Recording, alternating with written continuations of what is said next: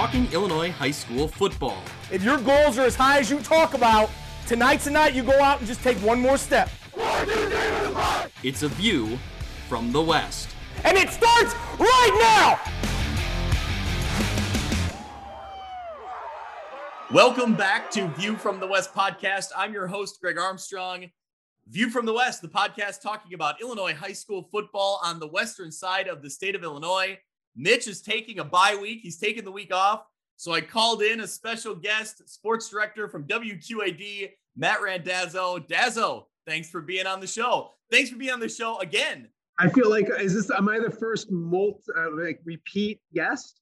I would say, because you were on the Western Big Six preview, and then you were on the bonus episode where we, kind of broke down what goes into a Friday night. For anyone listening, go back and listen to that show.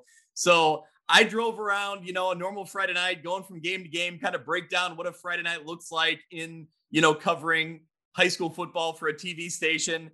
Ended at WQAD for their show, got my highlights in, and then the debrief and the post-game show is where the chaos ensues. So I don't know how many people listen to the very end. I thoroughly enjoyed the heck out of that. And I'm going to tell you right now, the one, so you text me like, hey, can you pinch hit? I'm like, absolutely. And I'm excited. But what I realized is that usually these podcasts take up at least 2 of my runs during the week, if not 3, if there's a bonus one. Yeah. And now I have nothing to listen to while I run because I don't want to listen to myself. So I got to find something to listen to while I run this week. But that's the only negative. What's weird, Greg, is I started looking at stuff. I think I wrote a script today. We're week 4. We're a third of the way through the regular season, and it feels like just yesterday we were talking previews and trying to figure things out. So we actually have a pretty decent sample size on what these teams kind of look like and who they are after 3 weeks. I felt like this week, after week 3, you finally started to get some clarity. You finally started to see some teams separating. And I agree. I think except in the Lincoln Trail. I can't figure that one we'll get to, but man, that's a head scratcher. But other than that, things are starting to make sense. That one just You're exactly right. We will get to that because yes, the Lincoln Trail Conference is a bit of a head scratcher at this point, but that makes it fun. And hey, looking at a glass half full in the spring, by the time we got to week 4, some teams were already done and some teams were already past the halfway point. So now look we still got a lot more football left here in the regular normal 9-game season plus playoffs. So absolutely. It does, like as Stocking said in that bonus podcast, this is where things get fired up. This is where things get really interested. He was really excited for conference play, and he's right. Like things got turned up a couple notches. You could tell last Friday night. Hey, the only thing hotter than the grill is Brian Stocking's stats. Am I right? How good was that? He was so proud of himself. He goes, I ad-libbed. Yes, you ad-libbed. So, no, he's as good as it gets. So, we had a lot of fun on Friday night. Once again, hopefully I'll plug the score real quick. But it's something different. So we did a live interview with Nick Welch, who was as good as it gets. And then Kevin Tippett, literally, I think he said that his last, you'll like this, Greg, I heard him say to our photographer, I think 4 of our last 5 home games, I've done this. So, because the last 2 last year, and then this is week 1 and week 3, but North on that side of the river, I know this isn't that podcast, but so we talked to them, but yeah, a lot of fun. We eat a lot of food. We have a good time. So tune in for a half hour of high school football, which we can't wait to get Greg back with us this coming Friday. And there's talks of maybe a possible return of Greg Armstrong later in the season. I don't want to put things too far ahead of everything, but we may have like a return of Greg on air coming up later this year. Hey, I'm in. I love it. Yes, WQAD every Friday night, 10:35. It's the only full 30 minutes, full half hour of high school football on a Friday night. You guys do a great job. I love the mic'd up segments before a game, the coaches talk backs after games to really kind of dive into how the game played out. And, the amount of highlights that you guys get from around the area. I love being a part of it, and so I'll easily promote the show. Yes. Yes, you can say we because you're part of it, and I will before we're too nice to each other.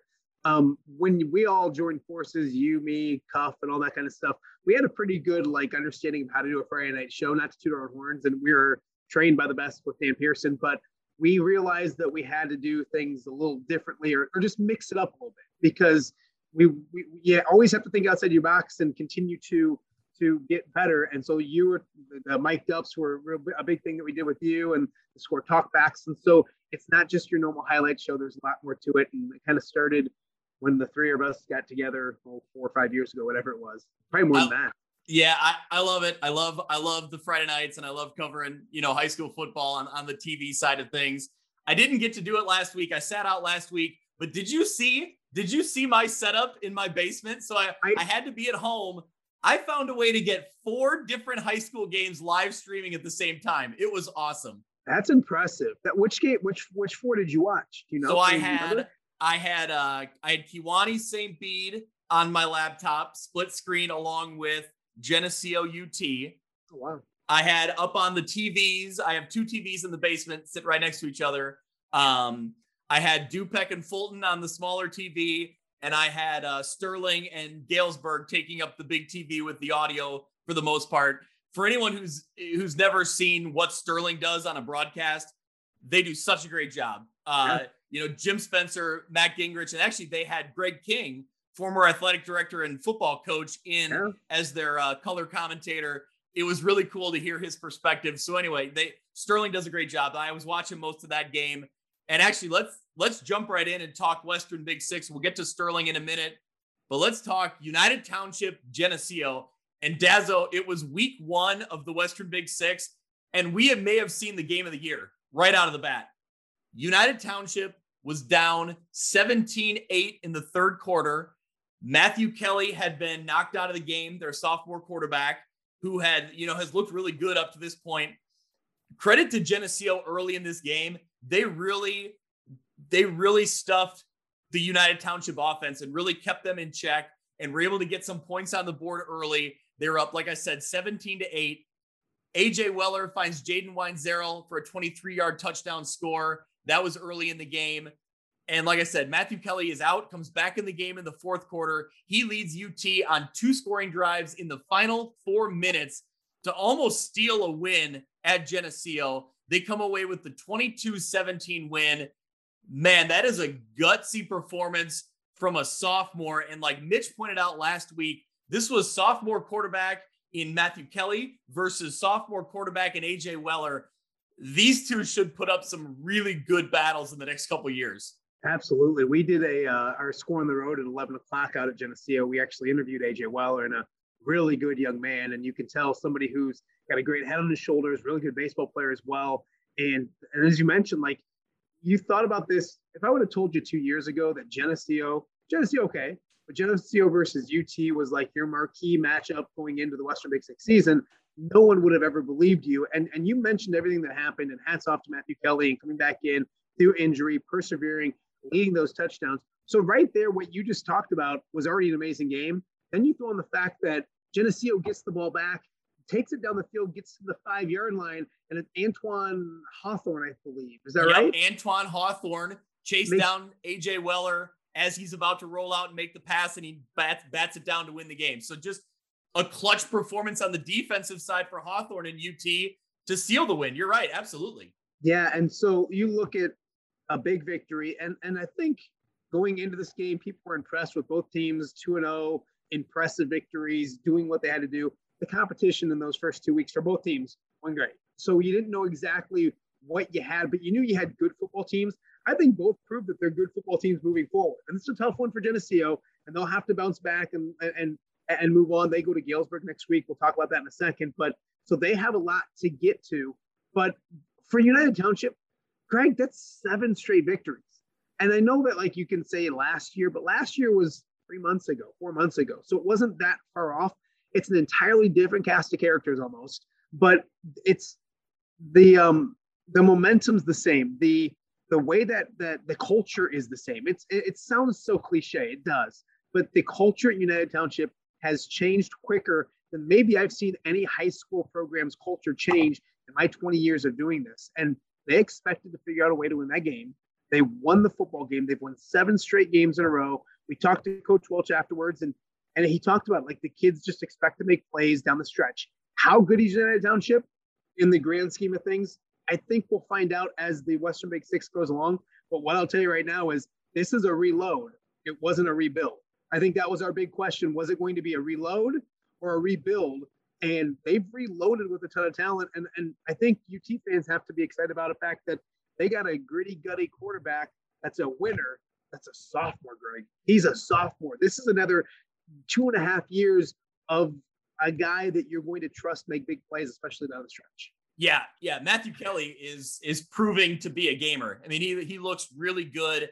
And it's one thing to win a blowout game in the games they won in weeks 1 and 2. It's another thing to win this game against a good Geneseo team at Geneseo under the conditions that they ended up winning under. And, Matthew Kelly's throwing to some really good athletes around him too. I'm talking about Corey Randall. He had the 19-yard score to cut the lead when UT was down. And then you look at Damas Slater, a name we've said for the past couple weeks, and also Oscar Perez Velasquez. He had an amazing catch that ended up giving UT the lead in the corner, right on the end line in the end zone, tapped the foot to get it in. I thought it was overthrown. I thought Kelly threw it a bit too far, and I didn't think he was going to get to it. And man, he did. He reached out and got it and got his foot down. Just a great play. I like what they're doing with Randall as well. A couple different times he's come in as a wildcat type quarterback on 2-point conversion situations, but also in this game, they put him in a goal line set. It just, on a regular play, and they called him in the wildcat. I love that when you have an athlete like that who can make those plays, and he looks perfect for that part. Man, I like what Nick Welch is doing. I like the pieces he's got. And like you said, we keep harping on it, but give him credit because this was an entirely new offense. These are new names that we were not talking about last year. So it's really great what they're doing. And like you said, they're going to keep being tested. It's certainly not done yet. Geneseo scored a ton of points coming into this game. And for United Township defense, we'll talk the names and the guys making plays at the end and all that kind of stuff, but they allowed 17 points. And you're almost infamous or famous or however you want to say it, but you're right. Last year, teams were, and we'll talk about some of these high-scoring teams when we get to Moline and Rock Island and some of the offense that was put up. But for United Township last year, they had to outscore people to win games. That's no slight at their defense. It was a solid defense, but to take a team that's been scoring 50 points a game or whatever it was and hold them to just 17 points, you're going to win a lot of football games doing that. Flip the script for Geneseo. I mean, you look at it and you're 4 minutes away from being 3-0 for a program that played well in the spring but didn't make the playoffs for the first time in a long time in 2019. And you really have things going in the right direction. It's a team that gets 6 games at home. So they've already played 3 at home. They're 2-1. They still have plenty of work to do to make the playoffs. But I think we realized watching Geneseo that they're a playoff team and they're really close. And that's the thing that I'm going to be interested in next week is it's more of a mental game almost than anything else, trying to reload and refigure out what's going to happen next, because those kids just have to forget about that game, forget about the closeness, can forget about what almost was, and then kind of refocused on don't let 1 3 or 4 minute period of football account for 2 losses instead of 1 loss. So we'll see how they do. But I was impressed with Geneseo as well. That's a really good football team too. Yeah, I think both teams really showed themselves well in this game. This was a game that was hyped up, and both teams showed up and performed. And it's one of those situations where at the end of the day, somebody's got to lose the football game. This is just a really good battle. Somebody had to fall short. That's United Township comes up with the win in that one. Let's keep moving down the list. Sterling gets the win 24-21 over Galesburg. But man, if you were watching this game at halftime or into the third quarter, certainly didn't look like that was the final score that you were going to see at the end of the day. I remember coming back to the station and you can hear Stockpile saying it in his Stockpile voice. We have an upset brewing in Sterling. And I remember him saying it was like 21-6. And I remember listening to the podcast and you talking about Galesburg, and they weren't known to football team. They're really a good football team. And now you're going to say the same thing. I assume they're not an 0-3 football team. Those are 3 close football games that they didn't get. They got to learn how to finish things. And I think that's the next step for them. But boy, talk about the game a little bit, Greg, because Sterling impressive. They did that last year. It reminded me of their game with Moline last year, or in the spring, where they kind of spotted Moline a huge lead and came back and won. You were watching it on the comforts of your, sounds like mansion man cave down in the basement, but take us through the how they come back from 21-6 to winning this football game. Yeah. So, I mean, credit to Galesburg early on. They looked very good defensively. They were really slowing down Sterling. And now the thing to keep in mind is by the end of this game, Sterling was down to their 4th string quarterback. Wow. So they've had several injuries. And then they had Garrett Paulson and Colt Adams both kind of share time. And it ended up being Colt Adams in at the end of the game for Sterling. He's technically like their 4th stringer. So they're really deep in the depth chart. On the flip side, the good news for Sterling was they got Carter Ryan, running back / wide receiver. They got him back. He was a big impact player in this game. But like I said, getting into it, Galesburg played great defensively early. Sterling got on the board first. They were up 6-0. Galesburg, really cool play. Aaron Carl gets a scoop and score off of a strip sack that his brother Nolan Carl created. Nolan Carl created the fumble. Aaron scoops it up and runs it in for a touchdown. So that was what tied the game.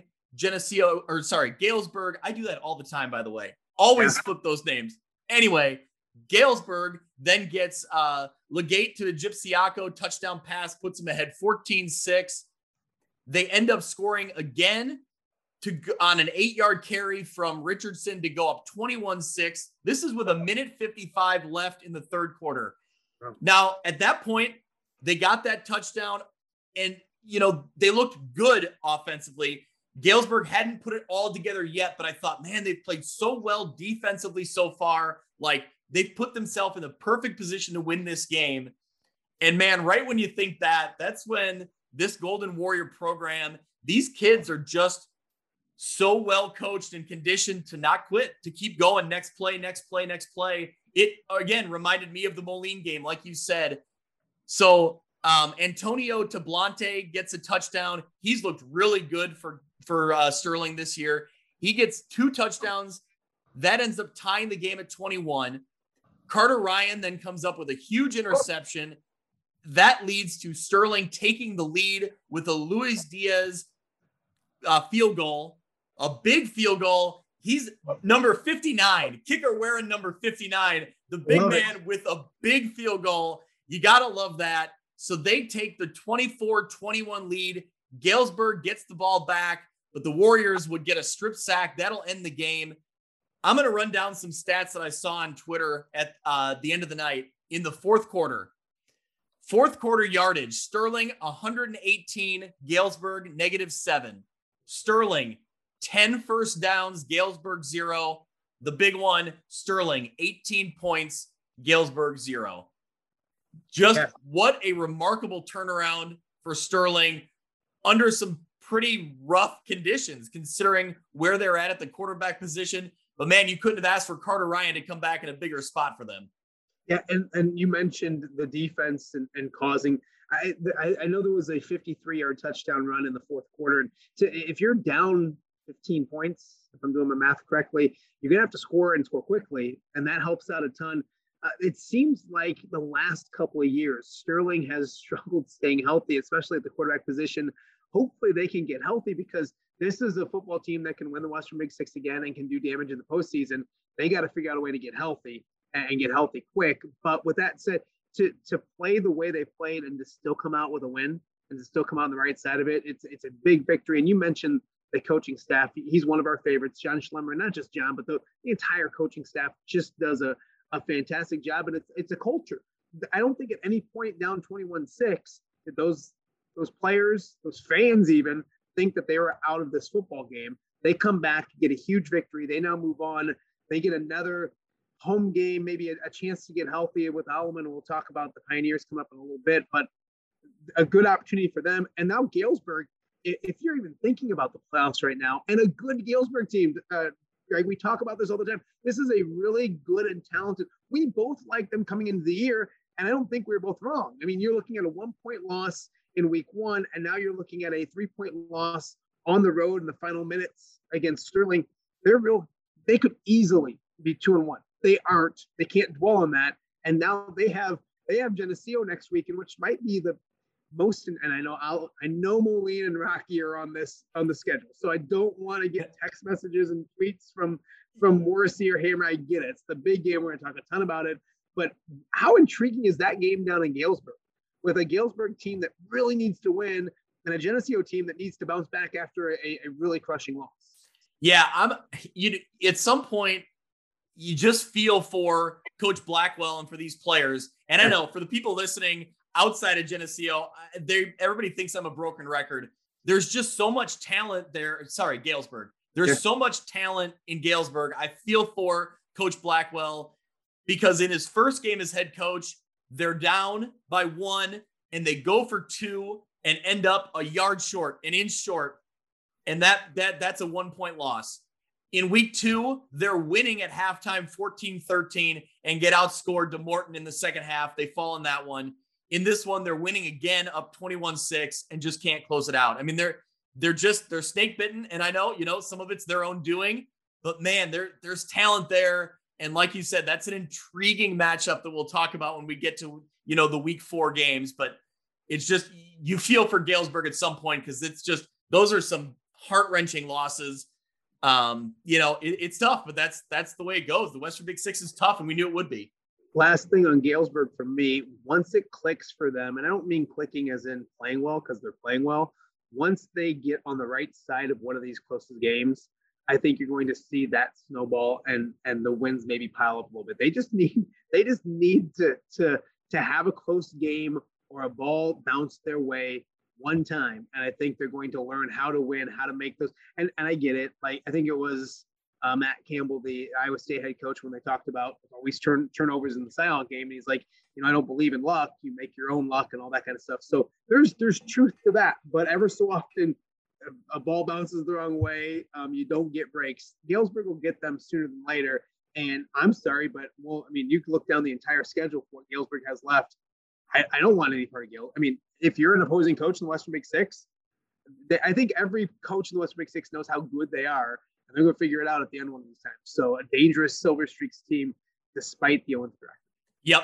Let's keep moving along. Moline gets the big road win, 48-35 at Quincy. This one was really interesting as well. Quincy was up 28-21 at the half. Moline then scores on their first 4 second half drives. That was the complete difference in this game. Once again, Riley Fuller, 252 yards rushing. Alec Ponder doing Alec Ponder things.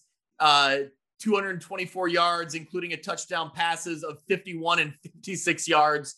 So the Moline offense, they racked up over 600 yards in total offense. They did what they do and what they have done over the last year or so. But man, it's tough to go on the road and hop off a bus in Quincy and start playing football. I think we see that, every year in one of these games. It sounds cliche, but I think it's true. You look at Moline, and that offense is young. It's fun. There's a lot of pluses with that. For me, Moline is all on the defensive side of the football, and they've been good early in the season, except for the first half against Quincy. And they gave up. I think the thing that, and we'll point out I think they scored in their first 4 possessions in the second half. So obviously doing a good job on offense, but defense started getting stops. And I think that's the important part with Moline, and what'll be underlooked or won't be noticed in this is the fact that the defense played so much better in the second half. And that went from being losing by 7 to winning by 3 scores. So defense is key for Moline. Bunch of dudes over on that side of the football, a talented defense. And as you mentioned, maybe sleepwalking going into Quincy against a Quincy team that's not as good as they've been in years past, talent-wise. And even it's just a tough trip, and you go down there, it's never easy to play.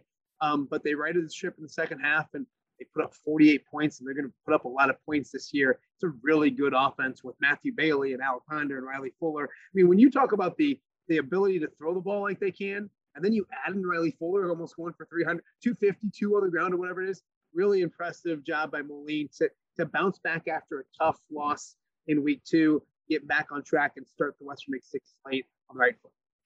Well, they put up 48 points, but their opponent next week put up 56 points. Rock Island gets the win over Alleman, 56-0. Eli Reese completes 11 of 16, 238 yards, 4 touchdowns in the first half alone. He added a rushing touchdown. Rock Island ran away with this one. I think maybe we kind of saw that coming.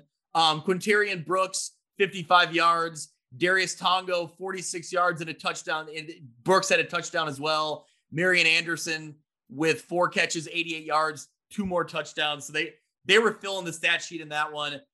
Rock Island, they look really good. That's a good tune-up, and they're going to be tested next week against Moline for sure. That's the big one coming up. Yeah, just to kind of talk about this one, got to be at the game for, I'm trying to think when I was even there, most of the first half.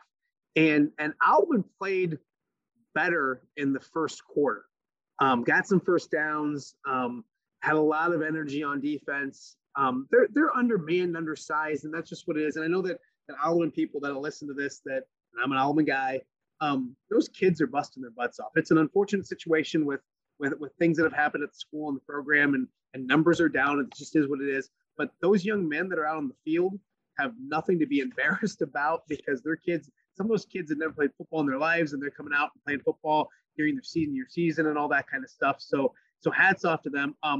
Really impressed by Charles Jugasol, what I saw from him in the sample size on defense as well. Made some nice plays in the backfield and tackles for loss. The running game got going a little bit. So you can see it starting to get there with Alleman.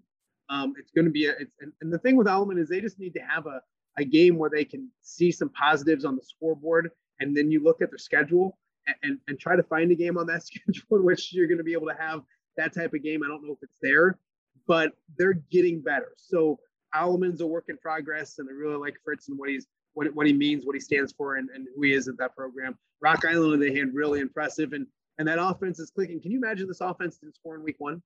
And then they go on the road, and I can't remember how many they scored in week 2, but 40-some maybe. I mean, they put up some good points down against Dunlap, and then they go for 56, and that 56 is mainly, most of it's in the first half. I know that. I mean, when you look at Darius Tongo, he had 46 yards and a touchdown. He only had 4 carries.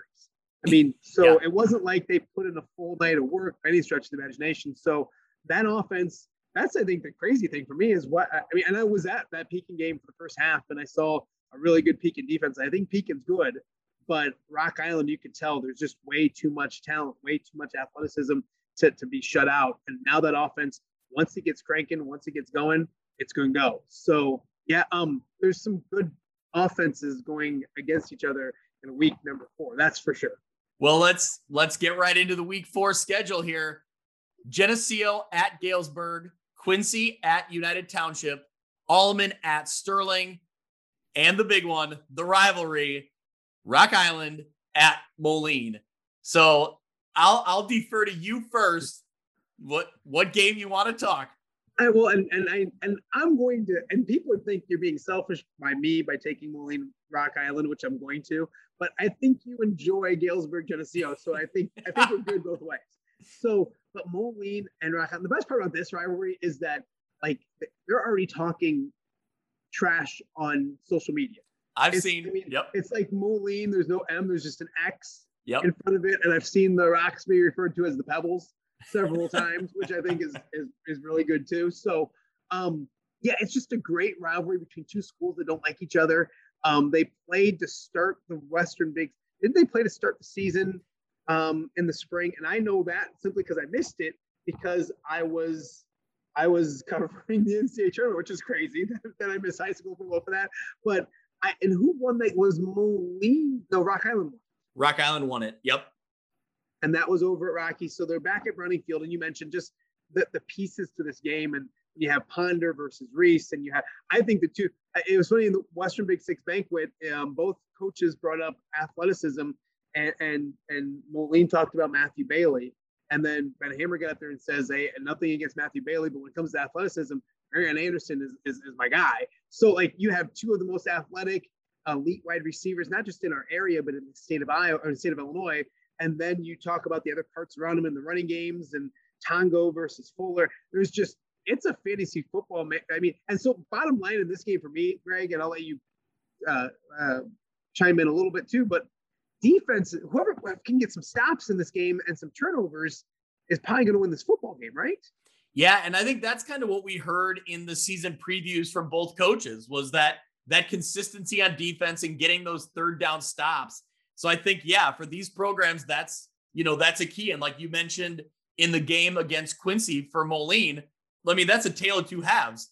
When they slow Quincy down, they're going to keep scoring, so that's the difference in that game, is that they don't have to go, touchdown for touchdown. They can make a few stops and then boom, they're up 2 scores, so I think that's where it, comes down to a difference. And this Rock Island team, for the disappointment that was in week 1, they've stepped up every week since. We've now seen it in the last 2 weeks. They are what we expected them to be. And Moline has proved it as well. This lives up. It should live up to the hype, but it's got a ways to go if it's going to be the best game in the Western Big Six, because Geneseo and UT really, really ramped that up in the first week of the conference play. So here's my worry, and you'll appreciate this. I don't know if the viewers even will understand it, but this will be our game of the week. And so when we have a couple good games, we'll leave somebody there the whole time. So I'm probably going to leave Jordan Franks there for the entire game, which we tell him, get us a minute 15 of highlights, and like he could have that in the first quarter. Yeah, so, with the amount of points that could be scored. 2, like we want to have the winning coach on our talk back. Yes, and we're on at 10:35, so like we have a little extra time. Is this game done at 10:35? Well, that's what Stocking has said the last couple of weeks. He's waiting for scores to come in from the Western Big Six games, because they go late. So that's a good question. The good thing is, though, the game is at Moline. It's at Browning Field. It's right down the road from WQAD. They could just head down the block and meet you there. I haven't talked to Coach Hammer yet, but I'm going to talk to both coaches. And usually, the visiting coach, if they win, they're going to want to get on the bus. So I'm going to tell Coach Hammer, if they win, bring the bus and literally park it next to the patio. I'm not joking. And come on and join it. I'll get you a burger or a brat or whatever we got going. Grab your player of the game. And now if Moline people are listening to this, and Coach Morrissey will do the same for them, or it's easier to talk to them because they're going to stay there as well. So it's a really fun rivalry, one of the best, longest running rivalries in the entire state. And it's good when both teams aren't great. Both teams are really good, and both teams mirror kind of each other when it comes to skill positions and offense. I can't wait for this game. It's going to be one of the best games of the season.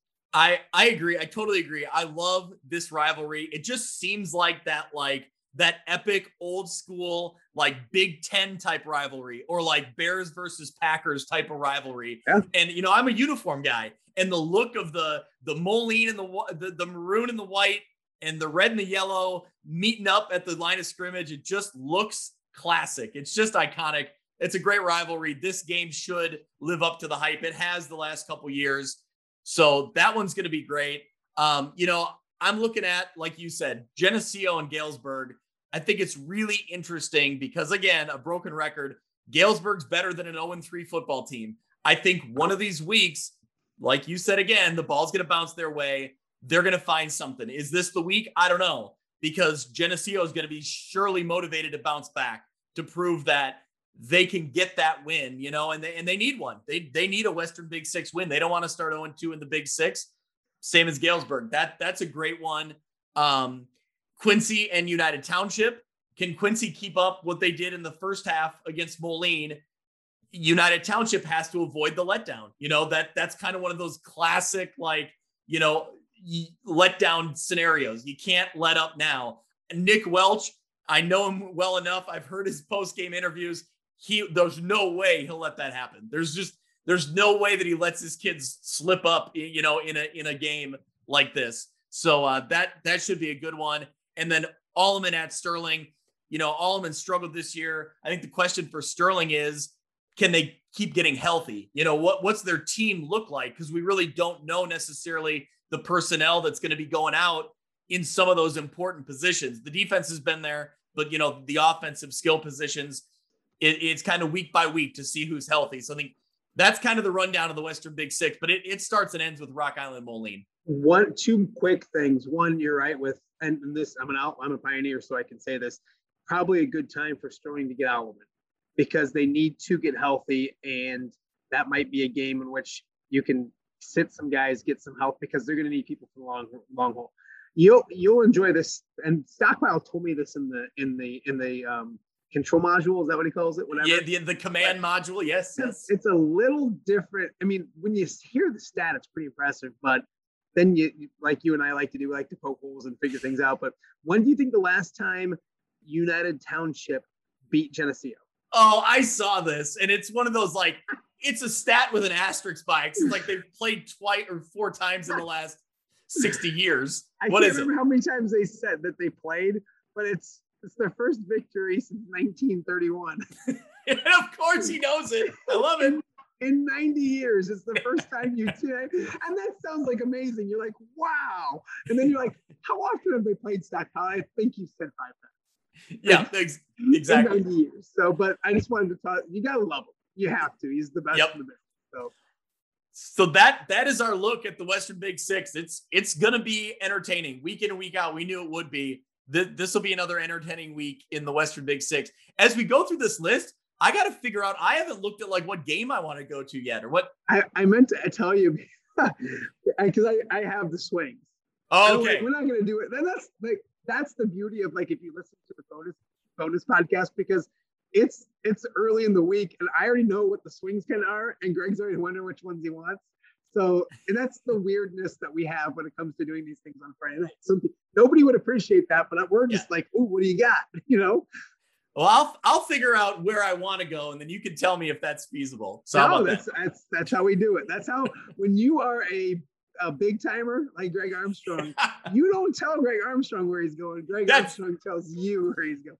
But you always get the benefit of the doubt from me, knowing that, like, you know, I prefer some of the games off the main trail. So yeah, you're not coming in and saying I want to go to Rocky. Like, you know, right now, as good a game it is, you're not going to Rocky Moline.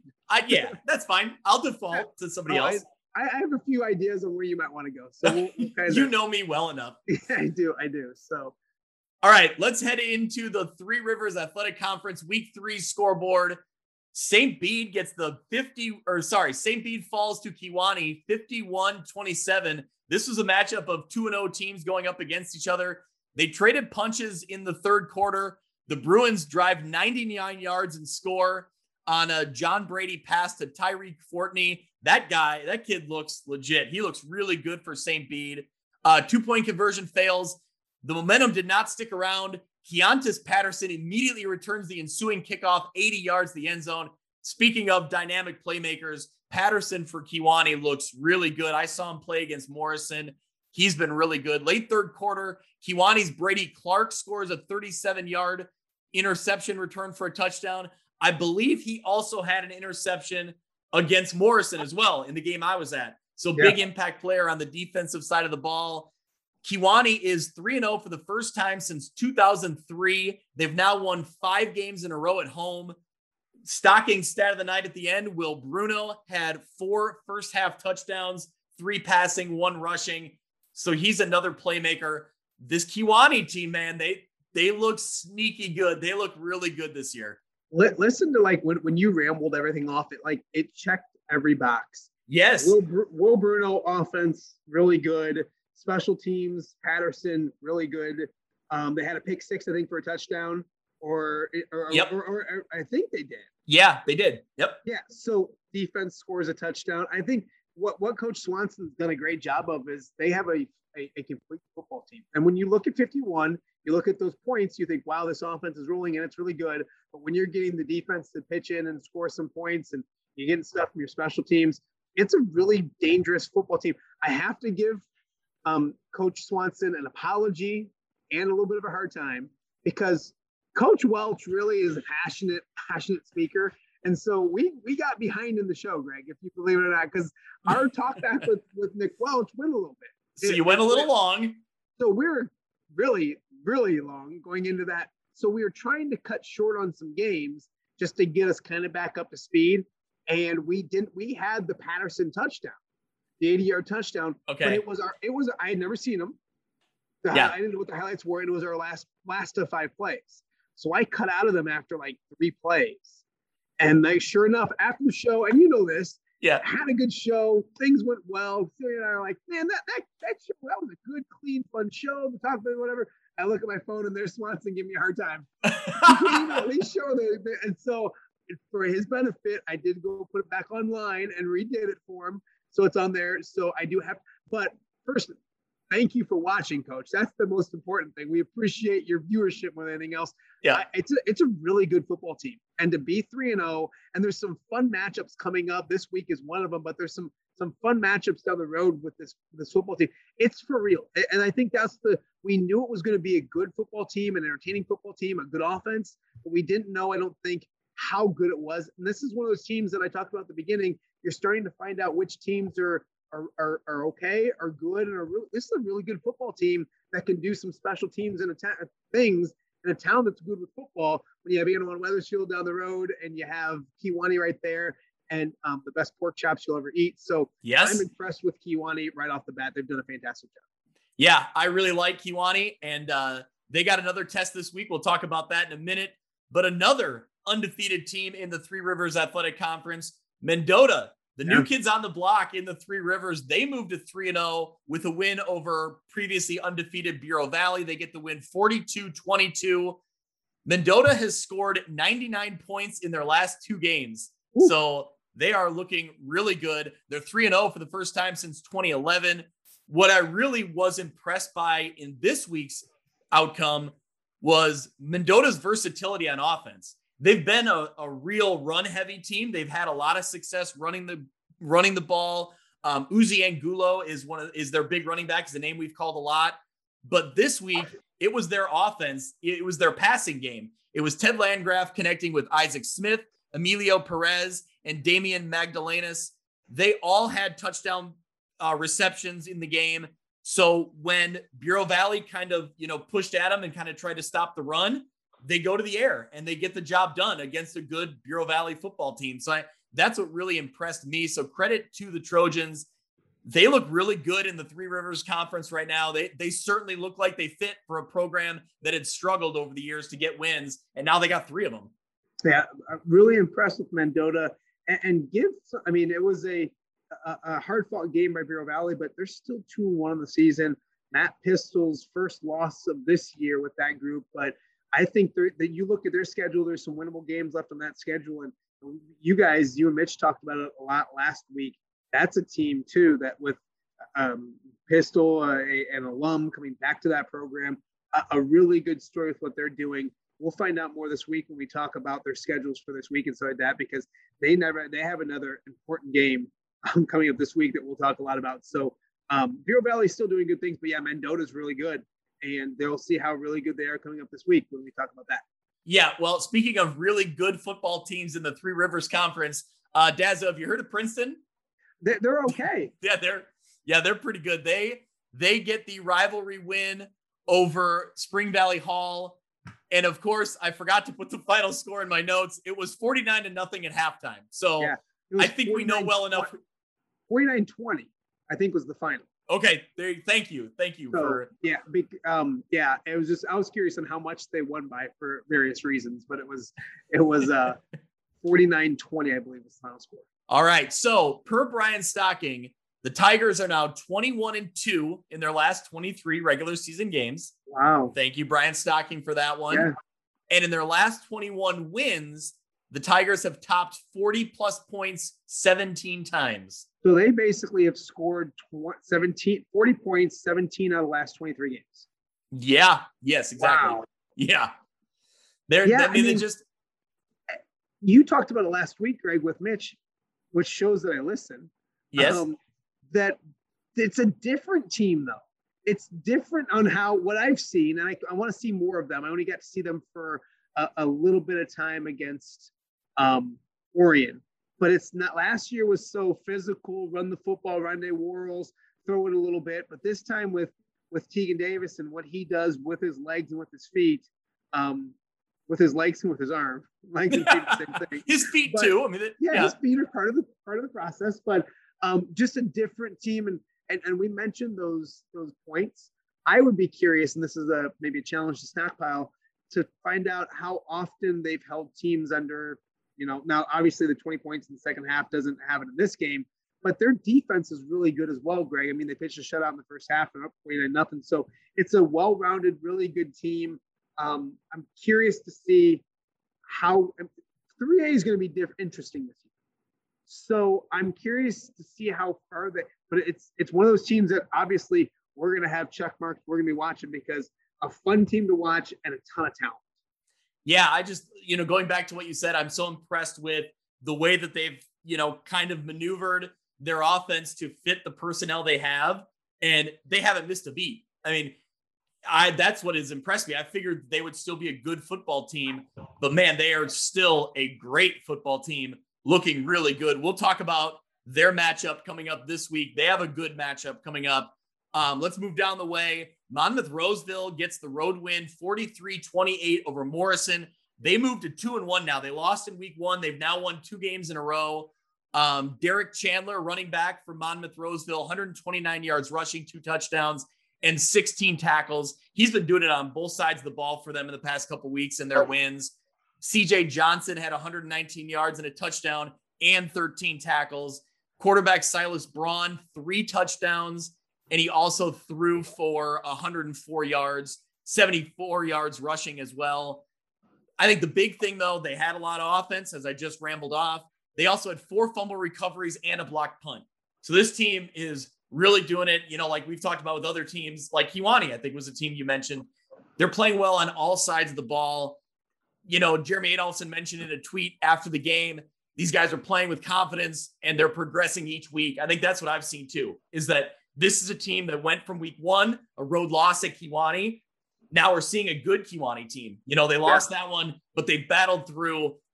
Monmouth Roseville is a team for me to keep an eye on, because I think when you look down their schedule, I think there's wins that they can pile up. This is a playoff team if they play well. If they get the job done, I think this is a playoff team. They added a few players that weren't eligible week 1 that have made an impacted a difference. A good friend of mine is on their coaching staff, and so I've talked a little bit about him, about what they have, and I know that there, as a coaching staff, is excited about what the team has done and how good they can be moving forward. And it's got that. It's not the same feel as it was it 3 years ago now, where they made that, but it's an improving football team. And it's young. That's the thing with some of these guys. They're young football players that, and you and I both know how good Jeremy Adolphson is at his job and what he does and that staff. So I'm encouraged and I'm interested to see how good you can get. You mentioned looking at their schedules. There's winnable games down the stretch, and they're already at 2. They can start piling up some victories. This is a playoff team. It should be a playoff team in my mind, and we'll see if the Titans can get over the hump and get to where they're at. Morrison, on the other hand, I think, not quite in the same category as Galesburg as an 0-3 football team, but this isn't a bad 0-3 football team. This is a good 0-3 football team that needs to figure a few things out and get that victory to get things rolling. But they're doing some nice things, especially on the offensive side of the football. You got to put it together on the defensive side. Yeah, I mean, Alex Anderson is a name we've called out the last couple of weeks. He had 124 rushing yards. He's doing some good things. They got a 40-yard touchdown pass from Danny Mao as well. It's just not quite enough. I think they do have some key injuries as well. So if they get healthy, that would go a long way for them. But Morrison is struggling right now. They do fall to 0-3. I think the big thing for Monmouth Roseville, real quick before we wrap them up, is I think that their line play is going to be one of those difference makers moving down the road. I think they have a good, solid line, and I think that they'll be a really tough out for any team because they're so good up front. I think that's something that will make a difference for them. Let's keep moving down the way. Rock Ridge gets the 55-12 win over Riverdale. They moved to 2-1 on the season. They recover the opening kickoff, fumble, and then Braden Deem immediately hits Nate Henry for a 38-yard touchdown to start the game. Deem had 5 touchdowns in the first half of that game. Peyton Locke, Alex Zartanis also combined for 3 scores. The Rockets rolled in this one.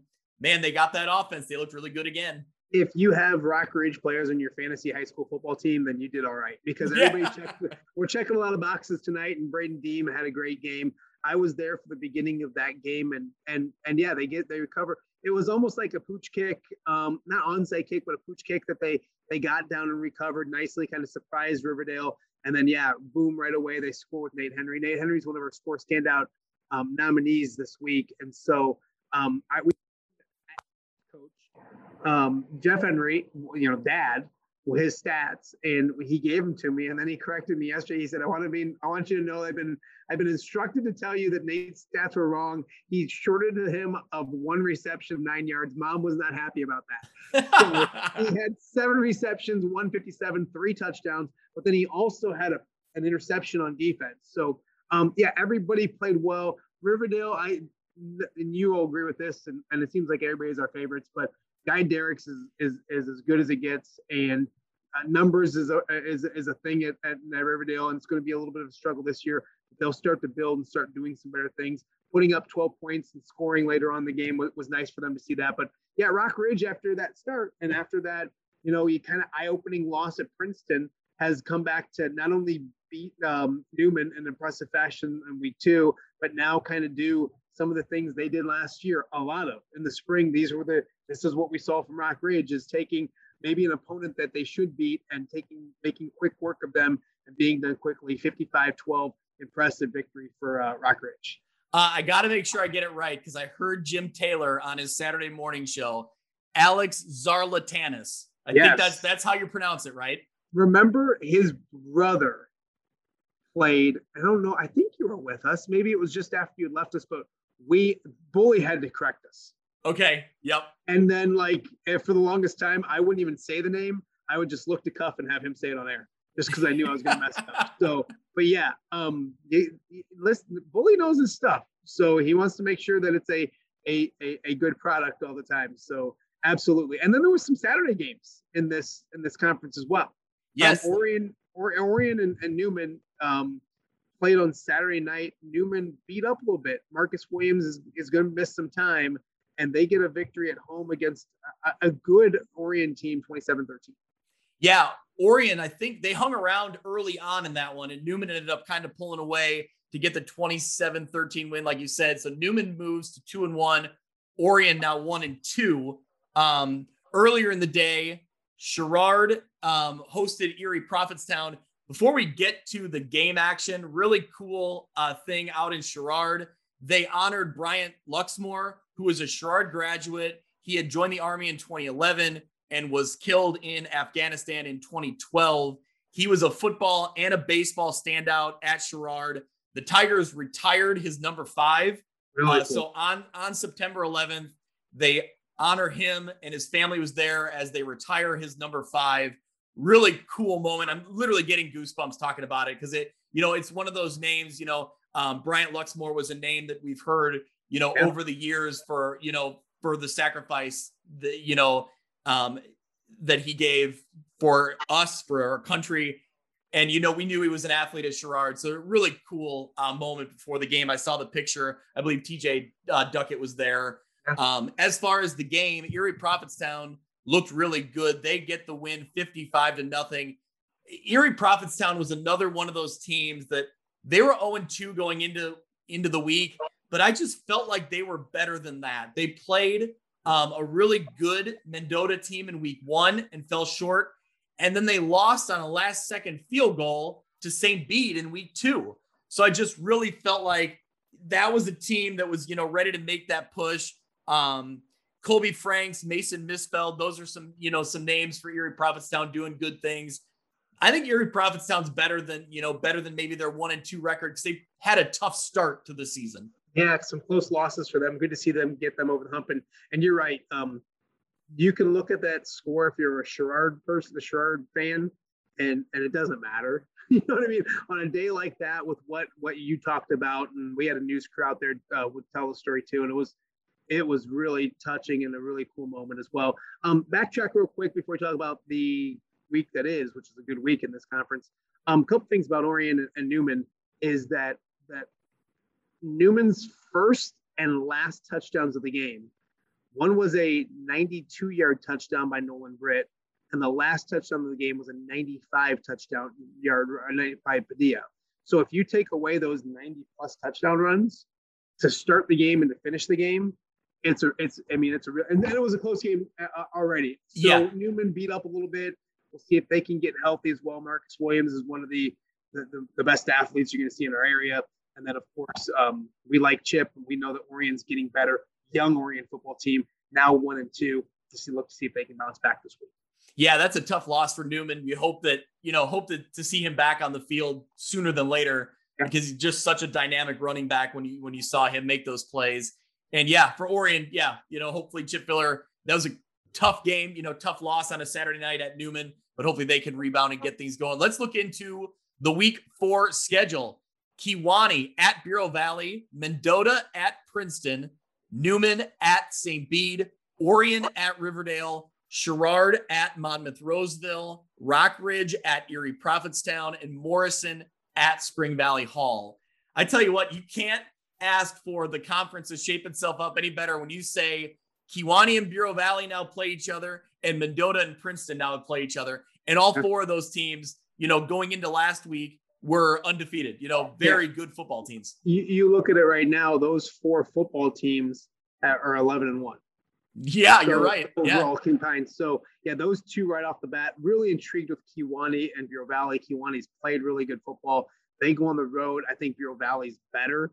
A really good, fun matchup between those 2. And obviously the one that stands out is Mendota and Princeton, 2 3-0 football teams. And the way both have been playing, not just winning games, but just destroying teams. Really intrigued to see if someone can test Princeton, and if it is Mendota. So we'll kind of see that as well. And I know, going down it real fast too, I'm intrigued by Rockridge and Erie Prophetstown. I like Rockridge. I like what they do offensively. I agree with what you said. I think Erie Prophetstown's much better than 1 and 2. They had 2 close losses. They could easily be 2-1. And if you kind of flip that around and say this is a 2-1 game versus a 2-1 game, I think people would look at it differently. Just a sneaky good game down the stretch there a little bit to see if Rockridge can continue to win and win their 3rd straight, or if Erie Prophetstown found something and kind of get over the hump and play. So that's the one that kind of intrigues me a little bit. But those first 2 games, man, that's as good as gold right there. Yeah, those are great games. Newman's got a tough test. They got to go on the road to St. Bede, and St. Bede fell to Kewanee. But man, I think there's pieces there for St. Bede. I think they're a good football team. Newman they're a great program. They're always good. Hopefully, injuries aren't catching up to them. That should be a good football game as well. So lots of great games. Those might be some games that I'm looking at going to, actually. Yeah, so. Well, that happens to be a swing. Okay. That happens. Princeton to Bureau Valley is a swing. I'm just putting it out there. Okay. Wouldn't it be? They're each other games, all that kind of stuff. So, I think Greg's smiling from ear to ear for a reason. Look at that. Those are the winners. We're on the same page, I think. All right, let's go to the Lincoln Trail Conference. There's only one trail. We've discovered that over the years. It is. I learned so much from you, Greg. The Lincoln Trail Conference. Knoxville gets the 55-14 win over Stark County. Blue Bullets scored touchdowns on their first 8 possessions. Yeah. Wow. Knoxville had 540 total yards on 30 plays. So they are racking up some big time yardage. Peyton Hankins, Kellen McClay lead the way, over 300 all-purpose yards, 5 scores in the first half alone. And man, they just look really good. Knoxville fits in the Lincoln Trail. They look really tough right now. Yeah, I'm just impressed with, and I'm trying to figure out Stark County, because I think Knoxville's that good. But Stark County, that impressive win week 1 and then struggled the last 2 weeks. But I would tip my cap to and credit Knoxville more than I would blame Stark County. Just the numbers they've been putting up offensively, really impressive. And they're only really rivaled by A-Town and another newcomer to this conference as well. We'll talk about them in just a second. So really impressed with what Knoxville's done so far, and see if that can continue. That's been a good program, Greg, that people, I won't say slept on, but this is nothing surprising to anybody who's covered and knows what this football team's about, because Knoxville has been good for a while and they're really good this year. Yeah, I think for selfish reasons, us being in the Quad Cities area, I'm glad that Knoxville is playing in a conference where they come our way more often. Because in the Prairie Land, they were kind of going more towards Peoria. So now to have them coming this way, I love it. I love, being able to see them more. How about this for a stat? Knoxville's first team offense has had 12 possessions and they've scored 12 touchdowns. Wow. Yeah. Wow. So talk about efficient. That's about as good. That is as good as you can get. So Moving down the list, as you said, A-Town, they moved to 3-0 on the season. They get the 52-14 win over Ridgewood. They're another team that, I think we came in thinking that they had pretty good numbers. They've had success in the spring. What could they do here? And man, they look really good, defeating a Ridgewood team that struggled a little bit, but they are in the driver's seat. And there's big time potential here for them to make a lot of noise in the LTC.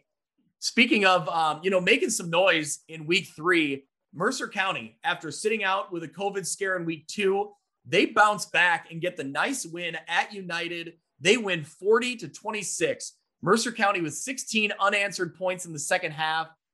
They had a slow start to the game. And I think a part of that is, they sat out for 10 straight days. In the middle of your football season, everything is shut down. In the COVID world we live in, it's something that we're used to. We know it is a potential to happen. But when it actually does happen and you have to completely stop everything on all the momentum you've built, man, that's tough. So I give them credit. Their defense stepped up big time in the second half.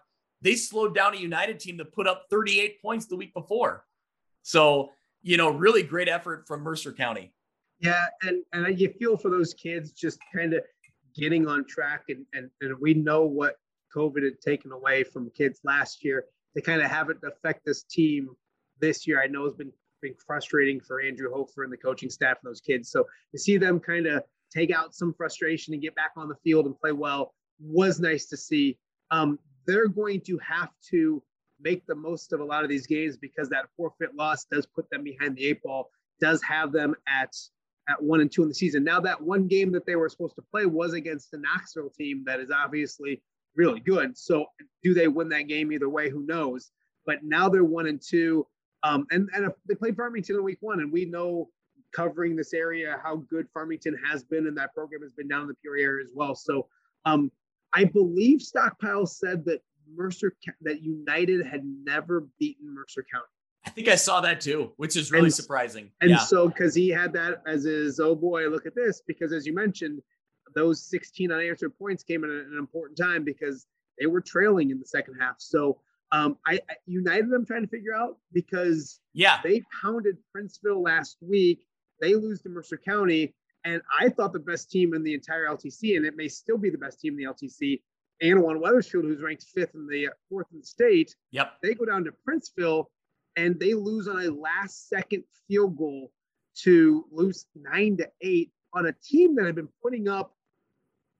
That's why we talked at the beginning. I'm trying to figure out the LTC because this team scores 40 points getting out of bed and only get 8 is really confusing to me, but hats off to a Princeville program that's good. It's a good Princeville. They get their first victory and Princeville needed that win or they're 0-3. And that's a program that always is in the playoffs in one way, shape, or form. So Anawan Wethersfield's first loss under new head coach. They got to go back to the drawing board and figure some things out, but that's still a really good A&W team. And I know one last thing is I've noticed it's a young Anawan Wethersfield team. I think so. And sophomores, some sophomores playing some good key positions. So not blaming that, but you get inconsistency with high school kids in general, more or less sophomores. So that might be part of it as well. I'm looking forward to seeing how they bounce back this week for sure. Yeah, I'm curious to see what Anawan Wethersfield, brings into next week and how they bounce back. We'll get to who they play in a minute. But on the Princeville side, I think this is more what we expected to get out of Princeville than the week before. And that's no offense to United. United played a great football game and came away with a win. But Princeville they're always up at the top of the conference and competitive. And it just seemed like for them to lose as big as they did in that game, they bounce right back and they win against a very quality football team in Anawan Wethersfield. It's just one of those things that shows every week, week in and week out. And like you pointed out, high school age kids, you never know, you don't always know what's going to show up and what team's going to be ready. So just a really interesting, the way things are going in the Lincoln Trail.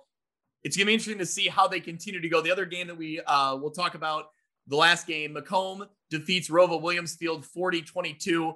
Rova Williamsfield played tough in the non-conference game on the road, but they did fall a little bit short on that one. Let's look into week 4 here and see what we got. on the Lincoln Trail, Mercer County at A-Town. That is a game that I think we'll talk about in a minute here. Ridgewood at Annawan-Wethersfield, United at Knoxville, Princeville at Rova Williamsfield, and Stark County at Elmwood Brimfield. So Stark County is the non-conference game this week in the Lincoln Trail. Mercer County and A-Town, that's an interesting one. Can Mercer County keep this momentum moving? Yeah, I mean, and that's when you look at their schedule and how tough it was to lose that game, that forfeit, albeit to a very talented and very, very good Knoxville team, makes things very interesting because Mercer County not playing for their playoff lives, but this would be a big victory in getting back on track. You look at this conference, Greg, I'm still trying to figure out, is A-Town the best team in the conference? Is Knoxville the best team in the conference? I thought Annawan-Wethersfield might be the best team in the conference, and they still may be before falling last week. And I think Mercer County is a good football team too. And that's without mentioning Princeville, who just won. So yeah, when you look at this slate of games, Mercer County, A-Town really stands out to me. Can the Mercer County defense, the one that we saw, especially in the second half, slow down the Tornadoes and their offense? And that's kind of pop. And then my eyes are going to be on Annawan-Wethersfield because Ridgewood, while maybe down a little bit this year, is well coached and a good program. And I'm just trying to figure out what happened with Annawan-Wethersfield. We'll see if that young team, they have plenty of motivation right now, can bounce back and get a victory being at home. I think the thing to look at as we continue to move throughout the season is I had heard before the year started that A-Town's numbers were up. A-Town had a good amount of participation in their program. Knoxville, I think, has a lot of players in their program as well. They're not playing both ways as often as some of the 1A schools in the Lincoln Trail. Mm-hmm. How will that be? Will that be a separating factor as the season continues, where it's just a matter of conditioning? Is that these guys aren't getting as worn out? It's something to watch for. I think that's something interesting with Knoxville and A-Town moving into this conference. But like you said, this conference, I think, is fun because it's kind of a question mark week in and week out. So absolutely, we will watch and see the results come in and maybe scratch our heads again, like we did last week. So that last week was weird, man. Like getting some of the final scores, I was just like, no, like Stockpile, are you doing this correct? Like I had to double check things, but yeah. So we'll see if things get back to normal or if it's crazy as always. But it really has spiced up the conference to add the A-Towns and the Knoxville, two really good additions to what was always a really good conference as well. But when you look at it, I'm looking to make sure I'm not going to get myself, because Stark County was always in the mix as well. But it was Mercer, it was A&W Mercer County for the longest time with Stark County, and then somebody kind of joining in the fun every year. You put a Knoxville and an A-Town on there right off the bat. I mean, the conference just from top to bottom got a lot better with the addition of those two. Don't ever question stocking. Why would you questioning stocking on a Friday night? Don't ever. I'll get it. Don't worry. I'll hear from him. He'll listen to this and he'll give me a hard time. That's for sure. All right. Let's wrap things up with the Northwest Upstate Illini. We got the 11-man and the 8-man contingents both represented here. We'll start running down the list. Dakota gets their first win of the season, 14-6 over Stockton. That's a big win for Dakota because they needed it. They were struggling to start the season, so they get the win there. East Dubuque. Now, Dazzo, this was another team in East Dubuque that I said I saw them play against Fulton, and I said they're better than an 0-2 football team. Yeah. And sure enough, the East Dubuque, they go on the road to Deerfield, Wisconsin. Now, how much do you know about Deerfield? Have you scouted them out? Or? I feel like I did not do my job when it came to this. Like I should have. I was scurrying to get our whole area. Now you're throwing Deerfield, Wisconsin on me. So no, I do not. Stockpile probably has something on it, but I do not. Well, anyway, East Dubuque goes on the road, and they proved me right. I thought that East Dubuque was better than 0-2. They get the big 58-20 win. Sam Huntington, 171 yards and a touchdown. Dawson Fayen, who we had in our highlights, you saw his highlight, like a 70-yard run. He was bouncing off Fulton tacklers. And Corey Kuffler, as soon as he saw the highlight, goes, that should have been our play of the week. Like, it was a great run. Dawson Fayen has 151 yards, 2 touchdowns. Quarterback Sam Bowman, 3 touchdowns through the air. So just a great effort all the way around from East Dubuque. So they get their first win of the year. I think there's more wins coming for that football team down the road in this conference. We'll keep moving down the way. Forreston gets the 34-13 win over Eastland Pearl City. Cardinals running back Jacob Furiello goes for 115 yards. He had a rushing touchdown and a receiving touchdown. The Cardinals have completed exactly one pass in each of their 3 games. So the Forston Cardinals are a running football team. I don't think that's a surprise to anybody, but they're proving it once again this year. They moved to 2-1 on the season. Let's keep moving down the list. The 2 big games, we'll save the best for last in the Northwest Upstate Illini. Dupec gets the 38-24 win over Fulton, so they moved to 3-0. I think the big separator in this one was the offensive line for Dupec. The Rivermen, they really set the tone. They led the way for 458 yards of total offense, 329 of those on the ground. And I think that's what really stands out to me is that last year, Hunter Hoffman, the quarterback for Dupec, was so dynamic. They were so prolific through the air, and they had some running game to go with it. But this year, they seem so well balanced. You got Trenton Taylor. He was a workhorse with 124 yards on 25 carries. Hunter Hoffman gets his. He has 16-yard touchdown pass to Bo Seaton. That really kind of iced the game for Dupec. Fulton played well. Fulton's a good football team, but Dupec was just bigger and stronger. And I think that they really kind of proved that they are one of the top teams in the conference. The other team that always has a say in the Northwest Upstate Illini, Lena Winslow gets the 20-0 win over Galena, a name we've called out week in and week out. Ethan Fye, he had another big game for the Panthers. He scored all 3 of their touchdowns. Galena played well, but Lena Winslow's defense was consistently able to get the stops when they needed to. This is going to be it's not coming up yet, but down the road, Lena Winslow and Dupec are the teams. I think they're the teams to beat. That's the showdown left in the Northwest Upstate Illini. There's some other teams that they could pull off an upset. Not saying it's impossible, but they are the teams that are, really looking good. Let's go to some 8-man results. But Dazzo, before we get to the 8-man results, we got to talk about our uniforms of the week. We had 2 of them this week. I saw one of them and I can't remember which one it was. So we had 2 UniView uniforms of the week. First, coming from West Central, they get a patriotic themed uniform. Now, West Central is the red and white colors anyway, but they had their WC logo on the helmet with the stars and stripes in it. They had a jersey that had stars and stripes across the shoulder pads, and the red, it's a white jersey with, the blue and red stripes down the white pants. That's on the View from the West Twitter account. You can go check that one out.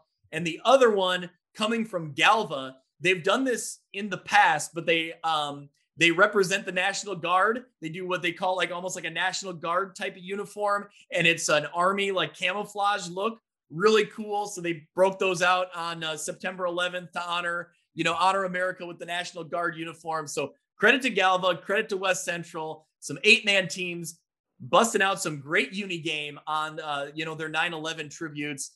Looking down the scoreboards from the 8-man ranks, Polo gets the 36-28 win over Amboy. Ackwen gets the 54-0 win over Alden Hebron. Milledgeville 64-0 over River Ridge. Orangeville 56-7 over Hiawatha.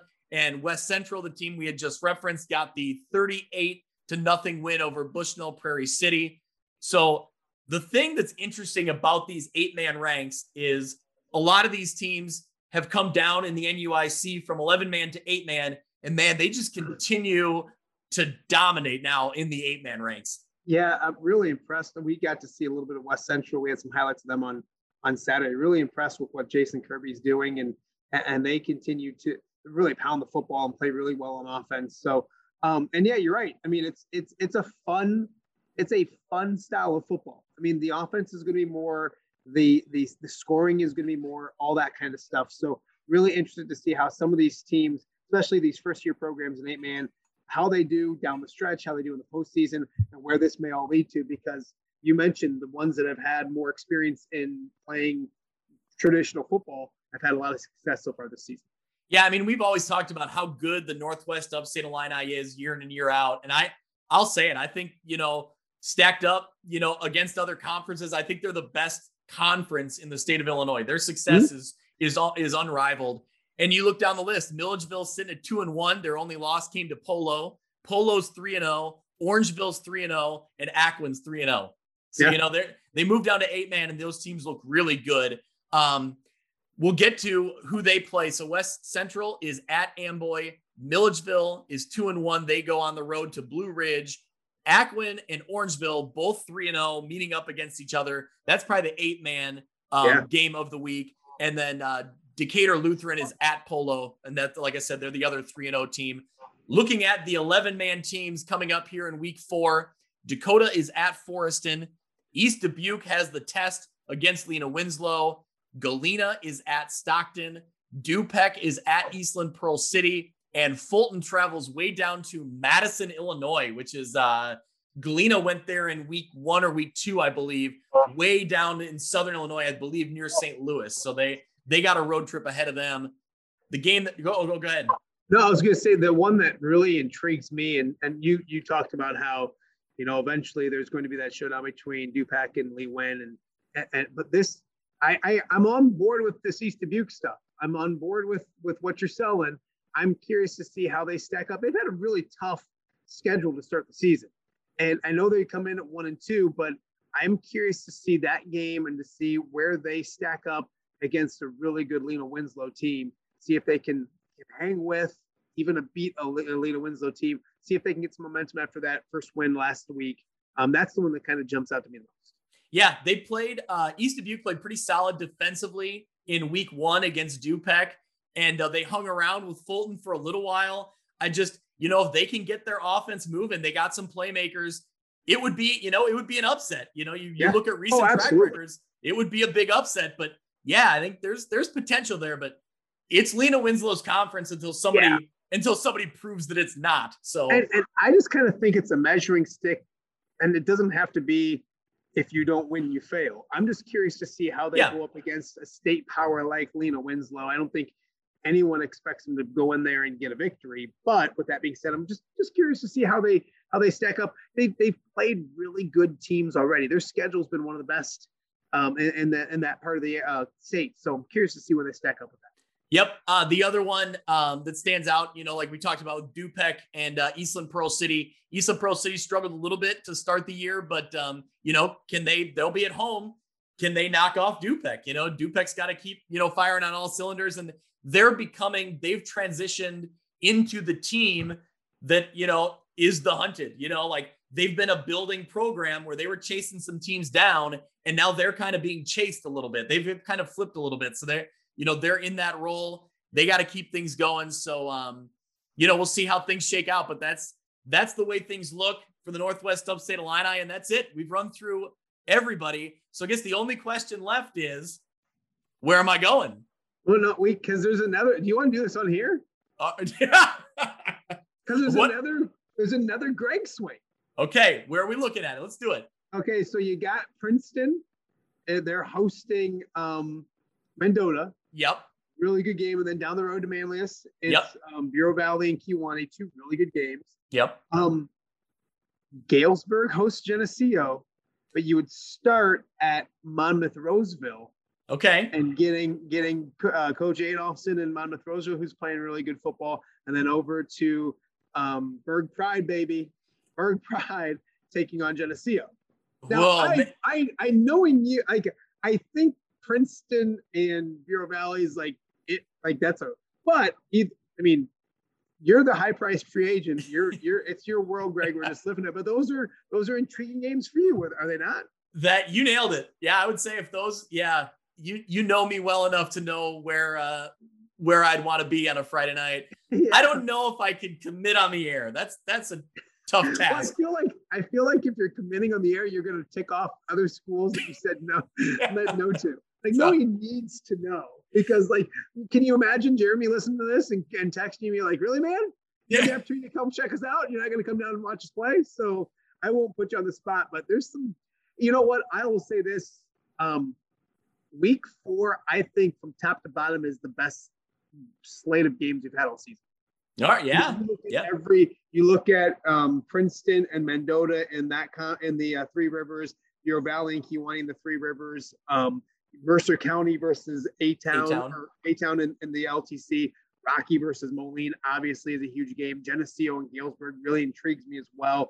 I like Erie Prophetstown and Rock Ridge. I think that's going to be a good football game. So there's a lot of good games in this area in the western side of the state coming up in week 4. So really looking forward to Friday nights as always. Well, I am looking forward to being back at WQAD this week and being back on the sidelines. Although the four TV setup was pretty sweet, but being back on the sidelines will be nice too. I was just because Cuff wasn't there, and then you weren't there, and I'm like, man, this is just nuts. Like this is just nuts. You're not there, so I'm excited to see you come back. I am happy to be joining you once again. All right, buddy, and thank you for. I don't think I filled Mitch's shoes the way I should have. So I appreciate you letting me come on and do this, and it's always fun. We did a lot of these back in the days on Monday nights when Cuff was off back in our WQAD days, and we would sit in the back office. And the beauty part about this, Mitch, if you're listening, there's no edits in this baby. This is one take, my friend. One take, my friend. That's right. But usually at WQAD, we'd have to do it after the show was over, and we'd sit and find all the notes, and then we wouldn't even hit record until midnight. So this is much better. Yeah, this is great. You get to go to bed, and I got to wait for Monday Night Football to get done so I can go on air. So it all worked out perfect. Thanks, buddy. I appreciate you letting me do it. All right. Well, we'll see you Friday night. And for everyone listening, thank you so much. And we'll see you next week, breaking down some games from week 4. That'll do it for this week's episode of View from the West. Thank you so much for listening. I encourage you to go out to Apple Podcasts or Podbean and subscribe so you can follow along, and downloads will come automatically every week. You can follow along on Twitter at ViewFromWestPod. You can also email me if you're interested in being a sponsor, viewfromwestpod@gmail.com. Thanks so much. We'll see you next week.